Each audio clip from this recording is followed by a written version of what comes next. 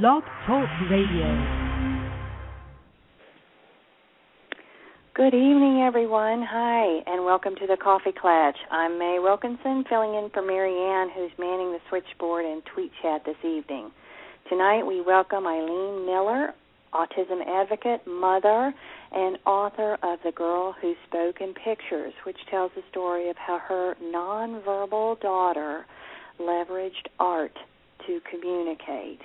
Now Eileen is back to talk about her new book, Behind the Pictures, which tells the story of how autism affected her family and how they survived. And I must say, ladies and gentlemen, prepare for a long trip down memory lane into those early years. And Eileen tells a very, very realistic story of what those years were like, and I know that we can all identify. So welcome, Eileen. Thank you for being here. Thank you for having me at the Coffee Klatch. Very good.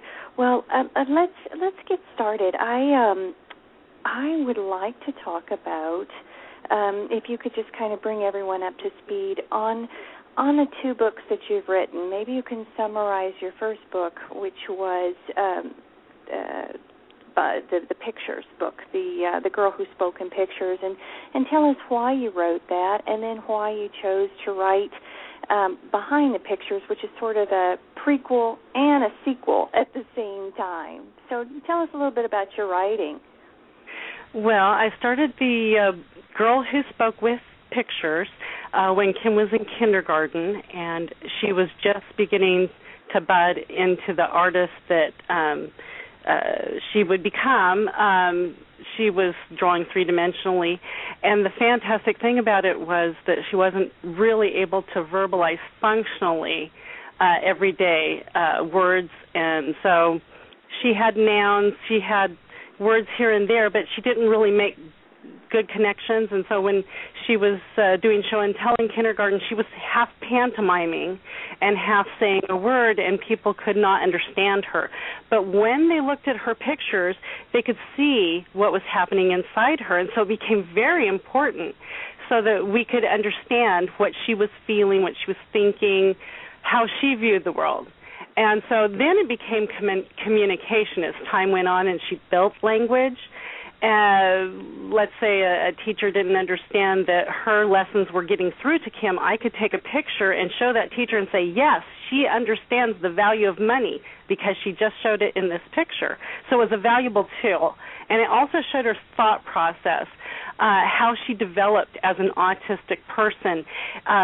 Did she have the same feelings that a junior high child had that was typical? Yes, she did. I could see it in her pictures.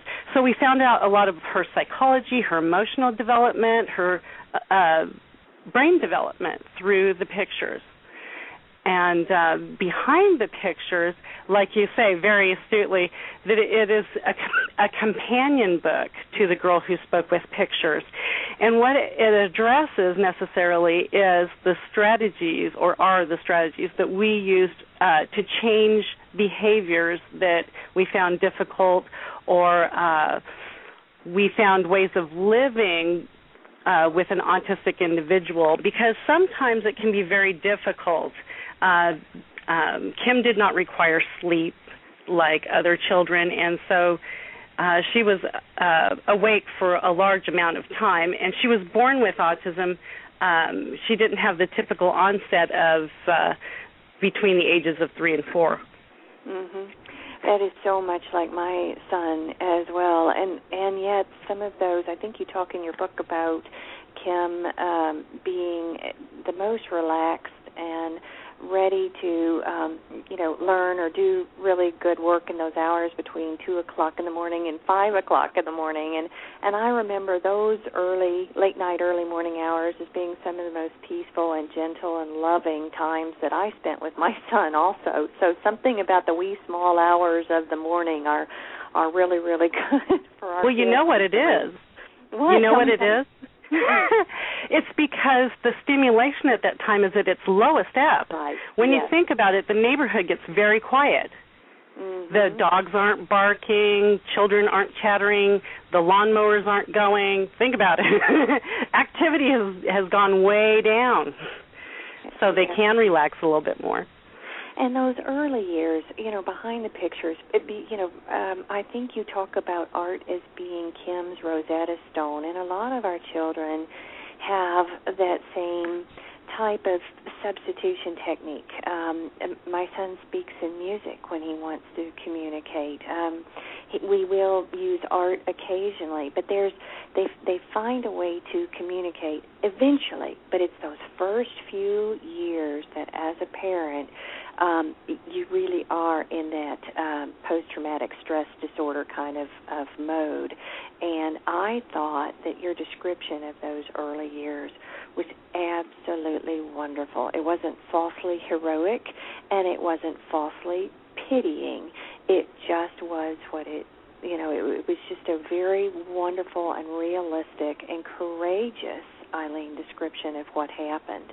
When you, during those early times, would you like to summarize a little bit of what you as a mother went through? Well, I was worn out, to say the least, because Kim required care round the clock as a baby, and she had some issues of her own that caused me to have physical pain. And also being a nursing mother was an interesting thing, because whenever she cried, which was all the time, my body was responding to that. So my body was just overwhelmed and very exhausted. And I've noticed that a lot of parents go through this kind of exhaustion, and it wears down their mental abilities as well. They don't realize that the rest that they need is very important for their body. Even though they may be a young parents, your body will wear out, and it will take its time out. I mean, I have passed out on the floor from total exhaustion. My husband took a picture because he thought, well, that's an odd place for Eileen to fall asleep. Wow. But he and that's another thing I wanted to bring into the book, too, was the people who are closest to us are not necessarily the people who can identify what's going on with us. Absolutely. And that goes for spouses and family members. One of the illustrations that you gave wasn't necessarily family, but you said there were a lot of people out there that would say, oh, my son does that too. My daughter does that too. And you're seething, thinking you have no idea. Is that what you meant by people really don't understand their... That's very, very true. They don't understand the true reality of how much energy it takes to take that child outside, or to take that person on an outing that most people would take for granted, where you're on as a parent. You are making sure that child doesn't escape. You make sure that child isn't doing something dangerous. You make sure, whereas they just watch their children play on the equipment, so, blithely. And they don't understand the true mentality it takes to be out there and trying to be the parent. But it takes extra mental, because you have to hyper watch your child, because they don't realize danger.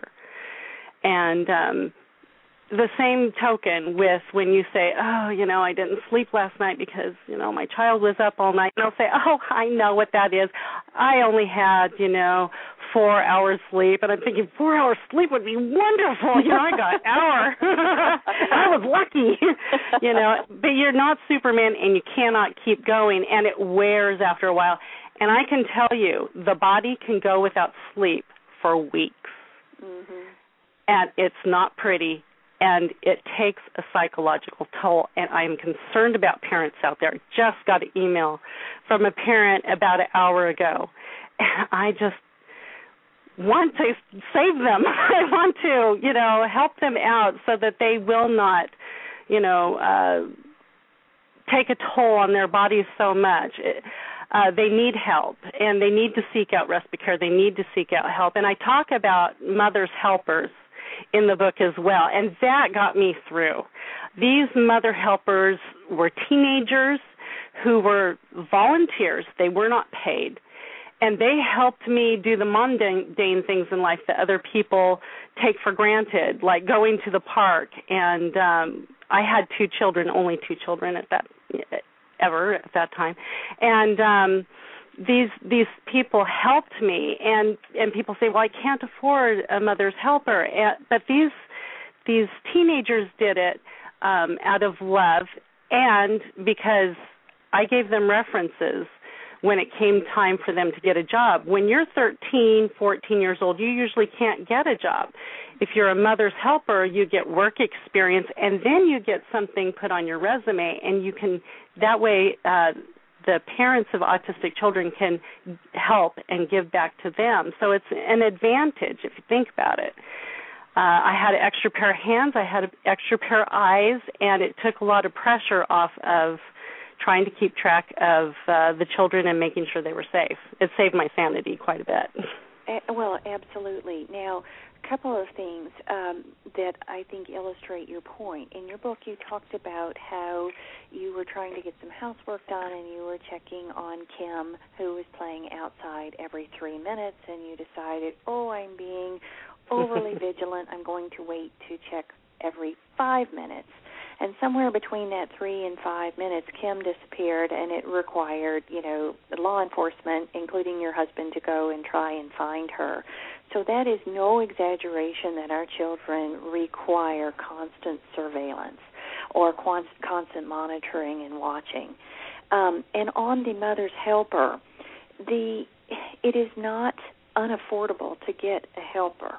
Right? You can get respite reimbursement from your local ARC or your local Productive Living Board. And I hope somebody will retweet this so that those mothers out there who think that they cannot afford help, they really can. There are reimbursement programs out there. Do you find that true in your state, Eileen? In my state, when they shut down a mental hospital, there was a fund that was set up from that issue. And so our respite is funded from that because we keep our children at home. We don't send them away. That's how we get the monies for respite. Mm-hmm. It's called the Lifespan Fund. So there are programs out there. It takes a little bit of research, but mothers should not deny themselves that extra help because they think they cannot afford it. There are respite reimbursement programs out there. So that's step one is sort of trying to get the mom to have the rest that she needs. What about advocacy? I just saw a study that said that taking some advocacy training really helps alleviate stress and lessen intimidation in parents. So advocacy training is just as good for parents as it is for the children in terms of relieving stress and making things better. It reestablishes a sense of control. Do you recommend that parents take advocacy training? Oh, certainly. Most definitely. We had to rather learn this on the spot kind of thing. So I think that any kind of training like advocacy training, things like that will be really beneficial so that a parent can get their footing because autism kind of blindsides you. I mean, it certainly did me. I was not a parent who was prepared to have a special needs child. I don't know that many people are, but I didn't have a chance to really learn about it. I had to catch up because Kim had been autistic for 3 years. She had these autistic behaviors caused our family to be dysfunctional. We were a functional family to start out with 3 of us, a mother, a father, and a typical child. And then Kim came into the mix, and everything that we knew to be the rules of the family and the values of the family, everything went out the door. And we were just trying to scramble to find ourselves. So I think that an advocacy group, I think a grieving group would be a very good place. Not that you're grieving about your child necessarily, but there's a life that change that has happened. And sometimes we somewhat become sad that our life is not on the track that it was before, and we need to reconcile ourselves to that. So I would also say that would be a good thing to do as well. Very cool. And then slowly, the parents are beginning to find some respite. They're getting some help. They're getting smarter on this thing called autism. They're beginning to understand their child, and you develop almost a radar, an extrasensory perception about what your child needs. You know, sometimes I know when my son is in trouble, the hair will stand up on the back of my neck, and I know I have to get to him right away. So we develop those senses for our children.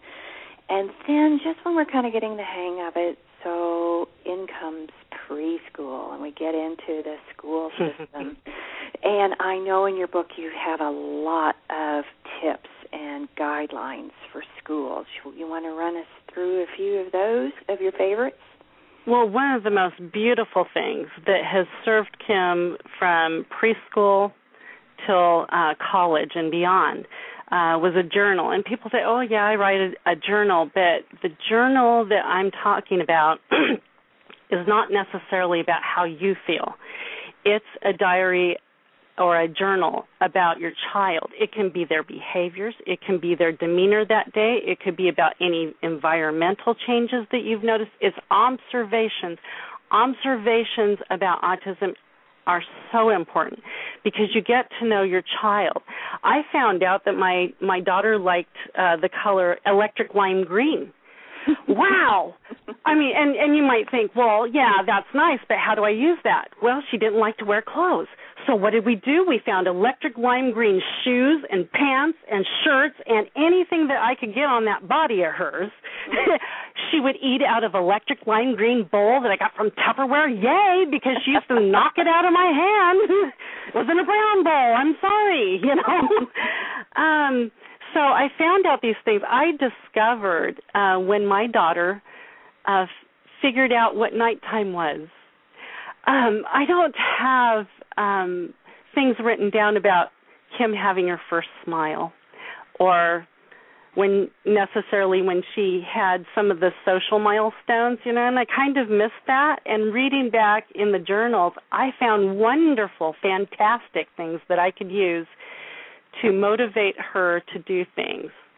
There's one thing that I did not write in the book, and I do believe that that's something that needs to be said about the journal, is that the things not what to write in the journal. Like if a teacher wrote, Kim had a good day or a beautiful day, well, how did she have a good day? Mm-hmm. Did she play with a friend? Did she accomplish a skill?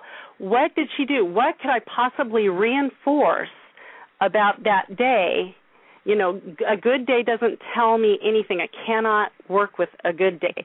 But if a teacher said that Kim shared a crayon that was blue with this child, I might be able to come into the room and say, oh, I hear that you and Kim had a good time coloring. You know, what color was it? And initiate conversation and build social support for Kim. Yes, I agree. I lived for those little love notes from the school, so I could figure out what happened during the day. It just made me feel connected to my child when he was away, and I think it's very important, and I could leverage that and support what he was learning at school at home. We have a question here about, it was kind of going back to respite. How did you know that you can trust a respite care worker? And so what can you tell me a little bit about how you knew you had a good fit? Well, I can say I've had a scary experience with a respite care provider, and that was a difficult time. And after that, I did not trust the provided respite care provider. So what I sought out to do was to make my own. And I met up with people who were neighbors, and I networked with people around me, and I found out who they knew, who was trustworthy, and looked at the children who were about 13, 14, well, I should call them teenagers, 13, 14 years old. And so I would tap into one of those people. And I tell you, a teenager is gold because they are still enough of a kid to enjoy playing with the children. and they're sharp. They keep their eyes out for everything. I found adults to be a little more difficult to work with because if I said, well, I don't allow purses in the house, they would try and make an exception. Well, I have my seizure medication in there. Well, that's not really good because I want you to leave the purse outside the home. That was the rule. And when I came home, Kim had something in her mouth, and I always swept her mouth every time I came into the room, and she happened to have something in there. And the lady said, well, it was a piece of candy. No, it was a seizure pill. So teenagers tend to follow the rules. Yeah, and when I you read set a rule, scary. We do the same thing. We have we check with like my husband's coworkers. They have daughters who are in college and getting teachers' degrees, or they might have been nannies. One of the biggest things that I've learned to do is trust my son. So if we were trying out someone and he would cry when I mentioned their name, or he wouldn't want to go with them, that person was done. I trust and respect my son enough to know that he did not like that person, and usually it was for a good reason. So nothing totally serious, but I do. I think that doing that networking, as you're suggesting, is very wonderful until you start going to, before you start going to a service, even though those are good. But if you've got a nonverbal child, I think having that extra knowing somebody to personally recommend them is terrific. Another question that came up was about music, and I can talk a little bit about that, Eileen, but I want to make sure that I give you the opportunity to speak first. Did you use any type of music therapy with Kim? Or no, she hated sound. She didn't like the sound. Okay. She did not like the sound, and she would scream if we sang Happy Birthday, scream, no, no, no, cover her ears. But the interesting thing, and this has to do with the girl who spoke with pictures, she drew herself making beautiful music, playing the flute. She loved music on paper. So she enjoyed it on paper. Well, what I'll do is I'll just take a quick 20-second segue and say what we did with music started very, very early. I had a hard time getting my son to engage with me. It seemed like he didn't even like me. So I just put him on my lap facing me, and I sang, if you're happy, and you know what, wiggle your ears, and wiggle, wiggle, wiggle with the ears, and he smiled at me for the first time. And then, later on we had the music therapy in preschool, and then for language, the melody tends to make those pesky words stick together when the words don't make sense together, but the melody is predictable. It's a predictable chorus. And sometimes when he's reading out loud, he actually sings what he's reading because it makes the words flow together. So I hope that answers the audience person's question. And Eileen, thank you for giving me that segue. Let's get back to you. That's beautiful. Beg your pardon? That's beautiful. What you just said was just beautiful. Oh, thank you. Like you, we learn these workarounds, and I think I've never been as creative in my whole life. That's a huge gift that my son has given me, is the gift of creativity and out-of-the-box thinking. And I see it in you, too. And let's talk about that. Let's talk about how you used some of these workarounds and tips to kind of help you gain credibility and communicate with everyone in Kim's life, such as medical professionals and medications.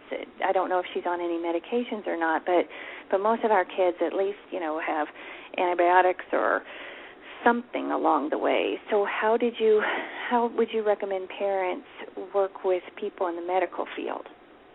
Well, I was very fortunate that Kim was not, she did not have any kind of physical condition. However, she did need to go to a physician every now and then for a checkup. And it was very difficult because they would allow Kim to sit in the waiting room for a very long time. It seemed like an extended amount of time. By that time, toys might be airborne, or, she's screeching or trying to climb the walls or something like that. And then finally they would call us and we'd go into the physician's room, and by that time she was wound up and wanted to get into the physician's very expensive equipment. And I was just beads of sweat coming down my face, and I'm trying to get her out of the drawers, and she's screaming and she's kicking her feet like scissors, right? The physician comes in and he says, I want to listen to her heart. And I thought, good luck. And he put the stethoscope there, but he didn't really protect himself. He was kind of open, and she was scissor kicking. I was just about to have a nervous breakdown thinking she's going to kick him. And he said, I cannot even really discern how many beats with her heart because it's going so wildly. Mm-hmm. And I thought, yeah, because it's built up to this point.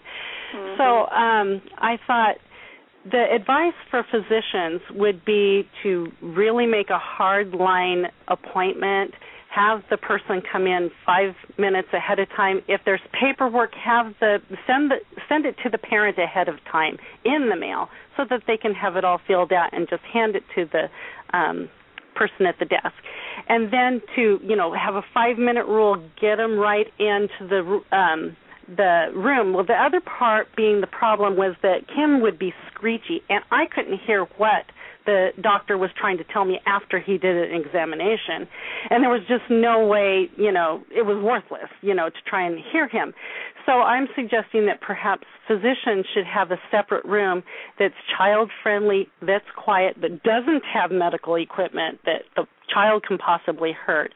Either have a receptionist or a nurse take the child into that room if the child will allow it, so that the doctor and the parent can talk in peace and discuss issues. Or if the child is calm in that room, maybe the doctor and the parent can talk together in that room. But physicians need to realize that by having a long deadline, it just adds to the stimulation of the child, and you're not going to get a very good examination. So true, and I wish that the American Academy of Pediatrics, which put that out there as a recommendation and as a must-do, and I might even take it a step further, is when they're really, really little, parking garages, elevators. If there's a way to have, to avoid some of those other stressors on the way to the doctor's office, that would be great too, to have a doctor's office that might even be on the ground floor of the doctor's building would be so much better than the stairs and the elevators. I think we've got a long way to go to make doctor's offices more friendly for all kids and for children with autism in particular.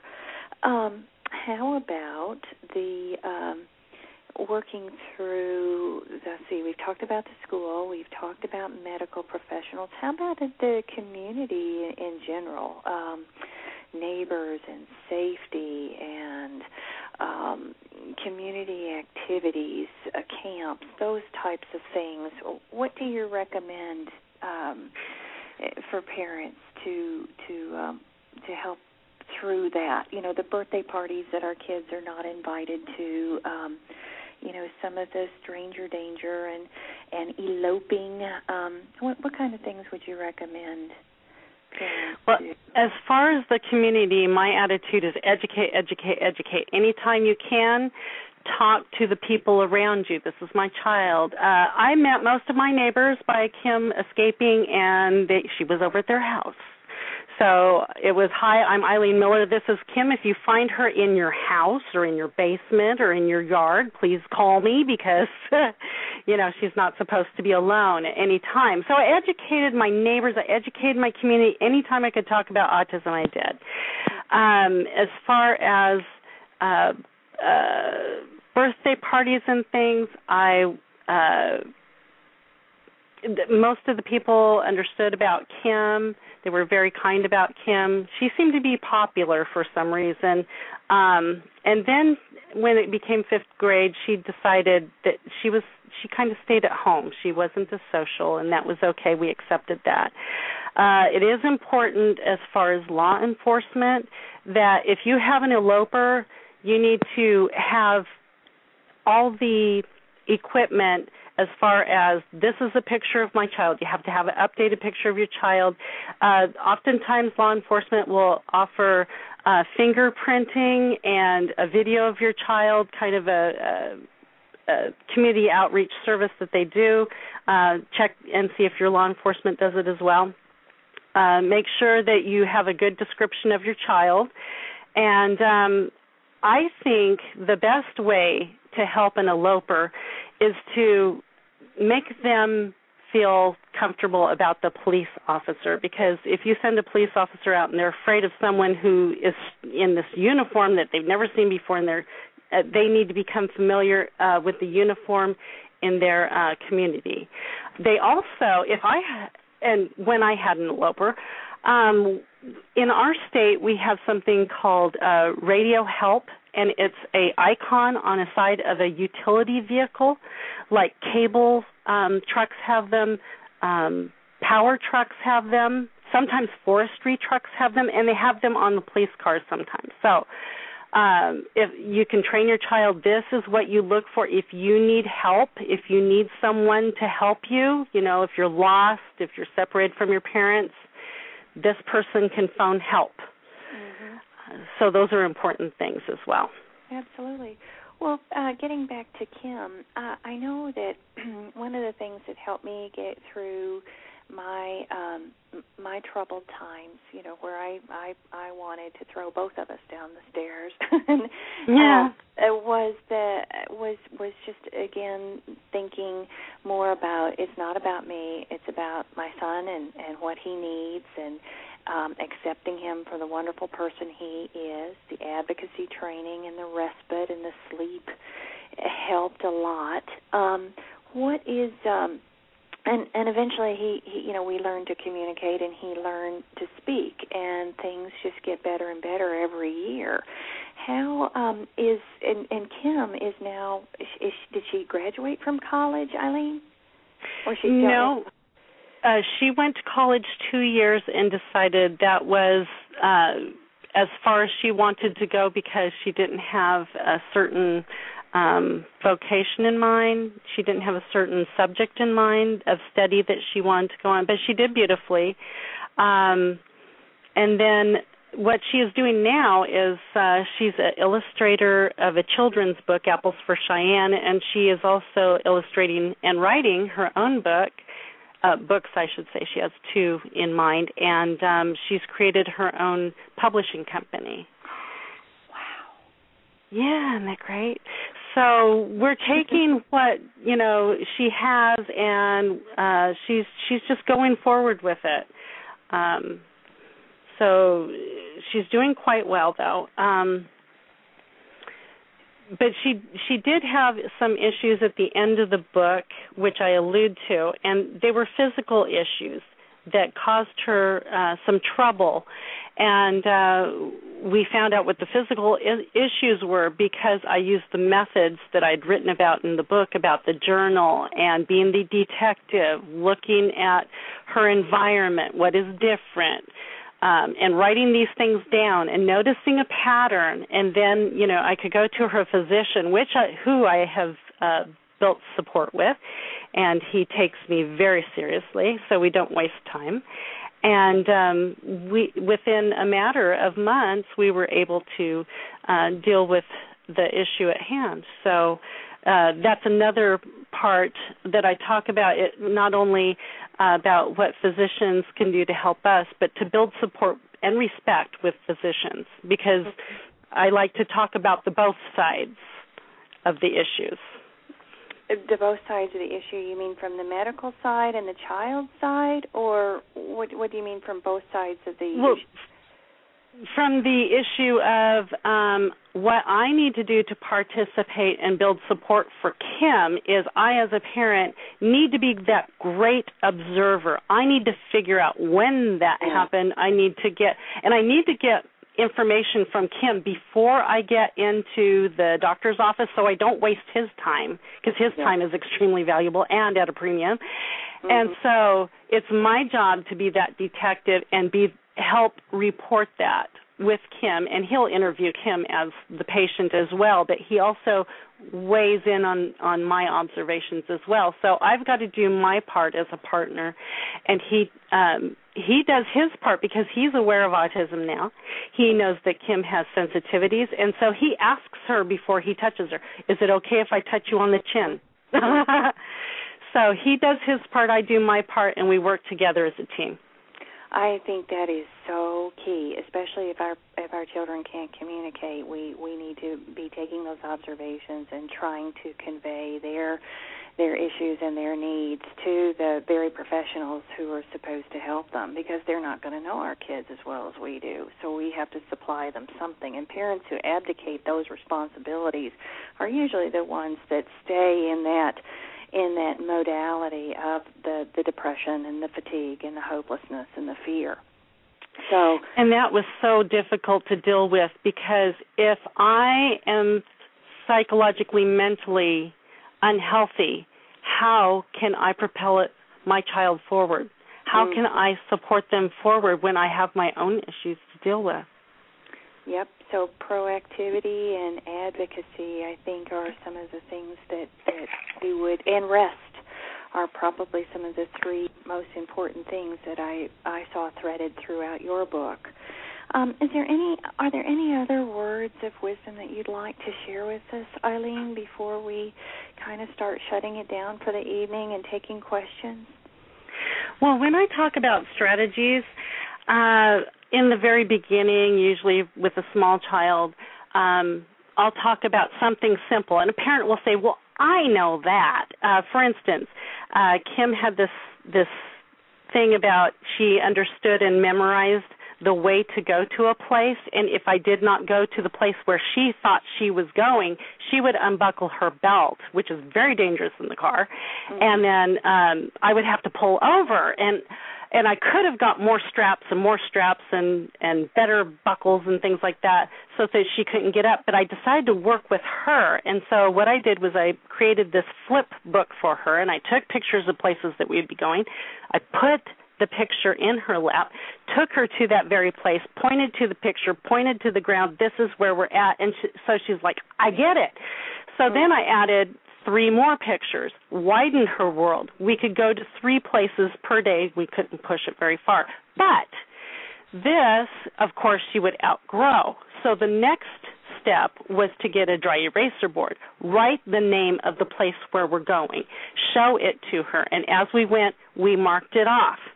And so she understood words, are connected to this place now. And so as we go along, these systems can evolve as we go along. Then we used maps, a map in her lap. And it seems like really funny to put one in your child's lap when they're in first grade and you think, but it helped her to understand that we don't fall off the edge of the earth. I anticipate where I'm going, and it's not so scary out there. We did the same thing. We did maps, too, and it's very successful. And now he goes into Google Earth and exactly memorizes neighborhoods. So wow, so similar. And it's just so encouraging because how old is Kim now? Is she 22? She's 23. She's 23, and she is very verbal, yeah. Yeah, so when you all started this journey, you didn't have any of the supports that we enjoy now, even though we don't think they're sufficient half the time. You had nothing. We had nothing. We didn't have PACs. But, we worked. And we did something similar to PACs, but it was our own kind of, we'll do this, and this is the way it'll work. But we didn't have a system that was already into place. We had to pull it in for ourselves. We had to make it. Yeah. And And going back to those bad days for the kind of what I call the new autism parents that are listening and that are still wearing their husband's flannel shirts and they're still red-eyed and sleepy and scared, how long did it take you to get out of that phase until you started finding your own power and you started to get your own confidence back as a parent? Well, it actually happened as I was getting more sleep. There is a definite physical correlation between mental health and sleep. And if you don't get sleep, you're not going to do well. You can't think. You become, more like a zombie. And I hate to say that, but I gave up my will. If my husband said, go over there, I go over there. I didn't have a will. It just took too much of me, out of me, to try and fight against anything that anybody said. So I was very compliant. But as soon as I started to get some sleep, then I felt the guilt. Oh, this is awful. So then I went to a grieving class, and I found out that the sighing that I did, the hallucinations that I had, the insomnia that I had was all very natural. And you know why? It was because this is how my body's reacting to all of this. And then it was, okay, so we're going to deal with it now. But I went down a very, very dark path, and I know a lot of you have. And I'm scared for you because I want you to know there's a light at the end of the tunnel. But I'm scared for you because I don't know that you know that. So now I'm here to tell you, you can do this autism journey, that it does get better. It takes a long time, though. It took a long time for depression to lift. And I'm talking about real depression. I'm not talking about having the blues. I'm talking about severe depression. And I did not go to a doctor. I'm not advocating that. I didn't know enough to get help, really. And so if you need help, go to a doctor. But as the crises in your life ease off and there's more time between the crises, the less depression you will experience. The more often the crises, the more often you will feel depression. And depression is cyclical, and this is what people do not understand. Depression is cyclical because you think, oh, the depression lifted, I'm better, and then, oh, I'm back. And then, oh, it's better. And people keep thinking, I'm in it again. What is wrong with me? Nothing's wrong with you. This is totally natural. So if you read my book, you can understand about how depression works.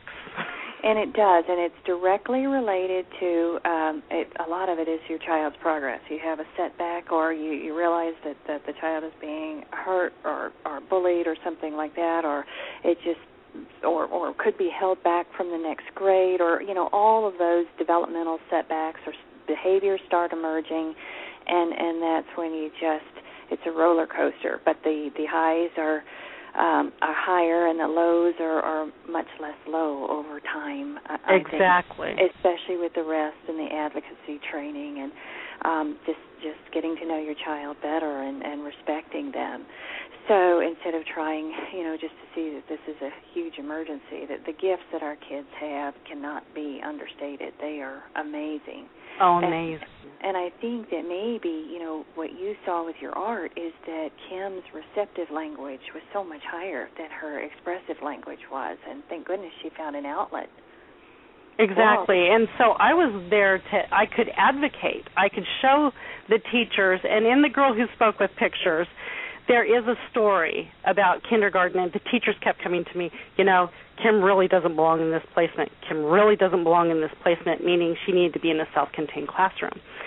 And so one night she kept drawing over and over and over, and it was a chicken, 3-dimensional planks, a door, and a shoe. And I didn't understand it, and she kept doing it over and over like a Xerox copy, over and over 50 pages, over and over. And I said to my husband, I think she's getting at something. I don't know what it is. And she kept counting out of order, and it didn't make any sense. So I kept correcting her about how to count properly. So I went to school the next day. I had her picture in the backpack. I show the teachers. They turn white. I go, what is it? They say, 1, 2, buckle my shoe is the poem of the week. 1, 2, buckle my shoe. 3, 4, shut the door. 5, 6, pick up 3-dimensional sticks. Wow. 9, 10, big fat hen. It was a chicken hen. So she got it the whole time. She got it. And trying so to show you what she knew. Oh, after that, they treated her and respected her as a learner. Mhm. Oh goodness, Eileen, thank you so much for being here. I for some reason my tweet chat has locked up. So Marianne, if you are listening in and there are any questions on the switchboard, come on in to the blog talk. And while we're waiting there, I'll go ahead and do these few announcements for you because we've got a couple of really exciting shows coming up. On Sunday, the new Coffee Clutch moderator, Dana Commandatore, is having the producer of the movie Loving Lamppost, Living with Autism, and that's on Sunday at 9 o'clock. And then on Wednesday, we're hosting Mike Royce, who is the creator of Men of a Certain Age and Everybody Loves Raymond. So I hope you can join us on Sunday night and Wednesday night.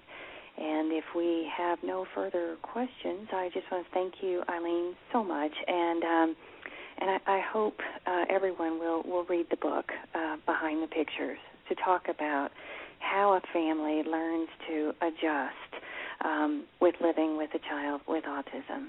And your concerns are very real, but they are also something that is certainly achievable to develop a close and loving relationship and to get the family back on track. Would you agree, Eileen? I would certainly agree. And also, I hope that people would look at the chapter of the law enforcement, because there are older children who are not having successful encounters with police officers. And so there are ways that we can address that, and I hope that people will check that out. Very good. All right. Well, then I will sign off on behalf of Marianne and Eileen. Thank you, everyone, for joining in tonight, and hopefully we'll see you again on the Coffee Clutch on Sunday night and the following Wednesday. Thank you again, and good night. Thank you.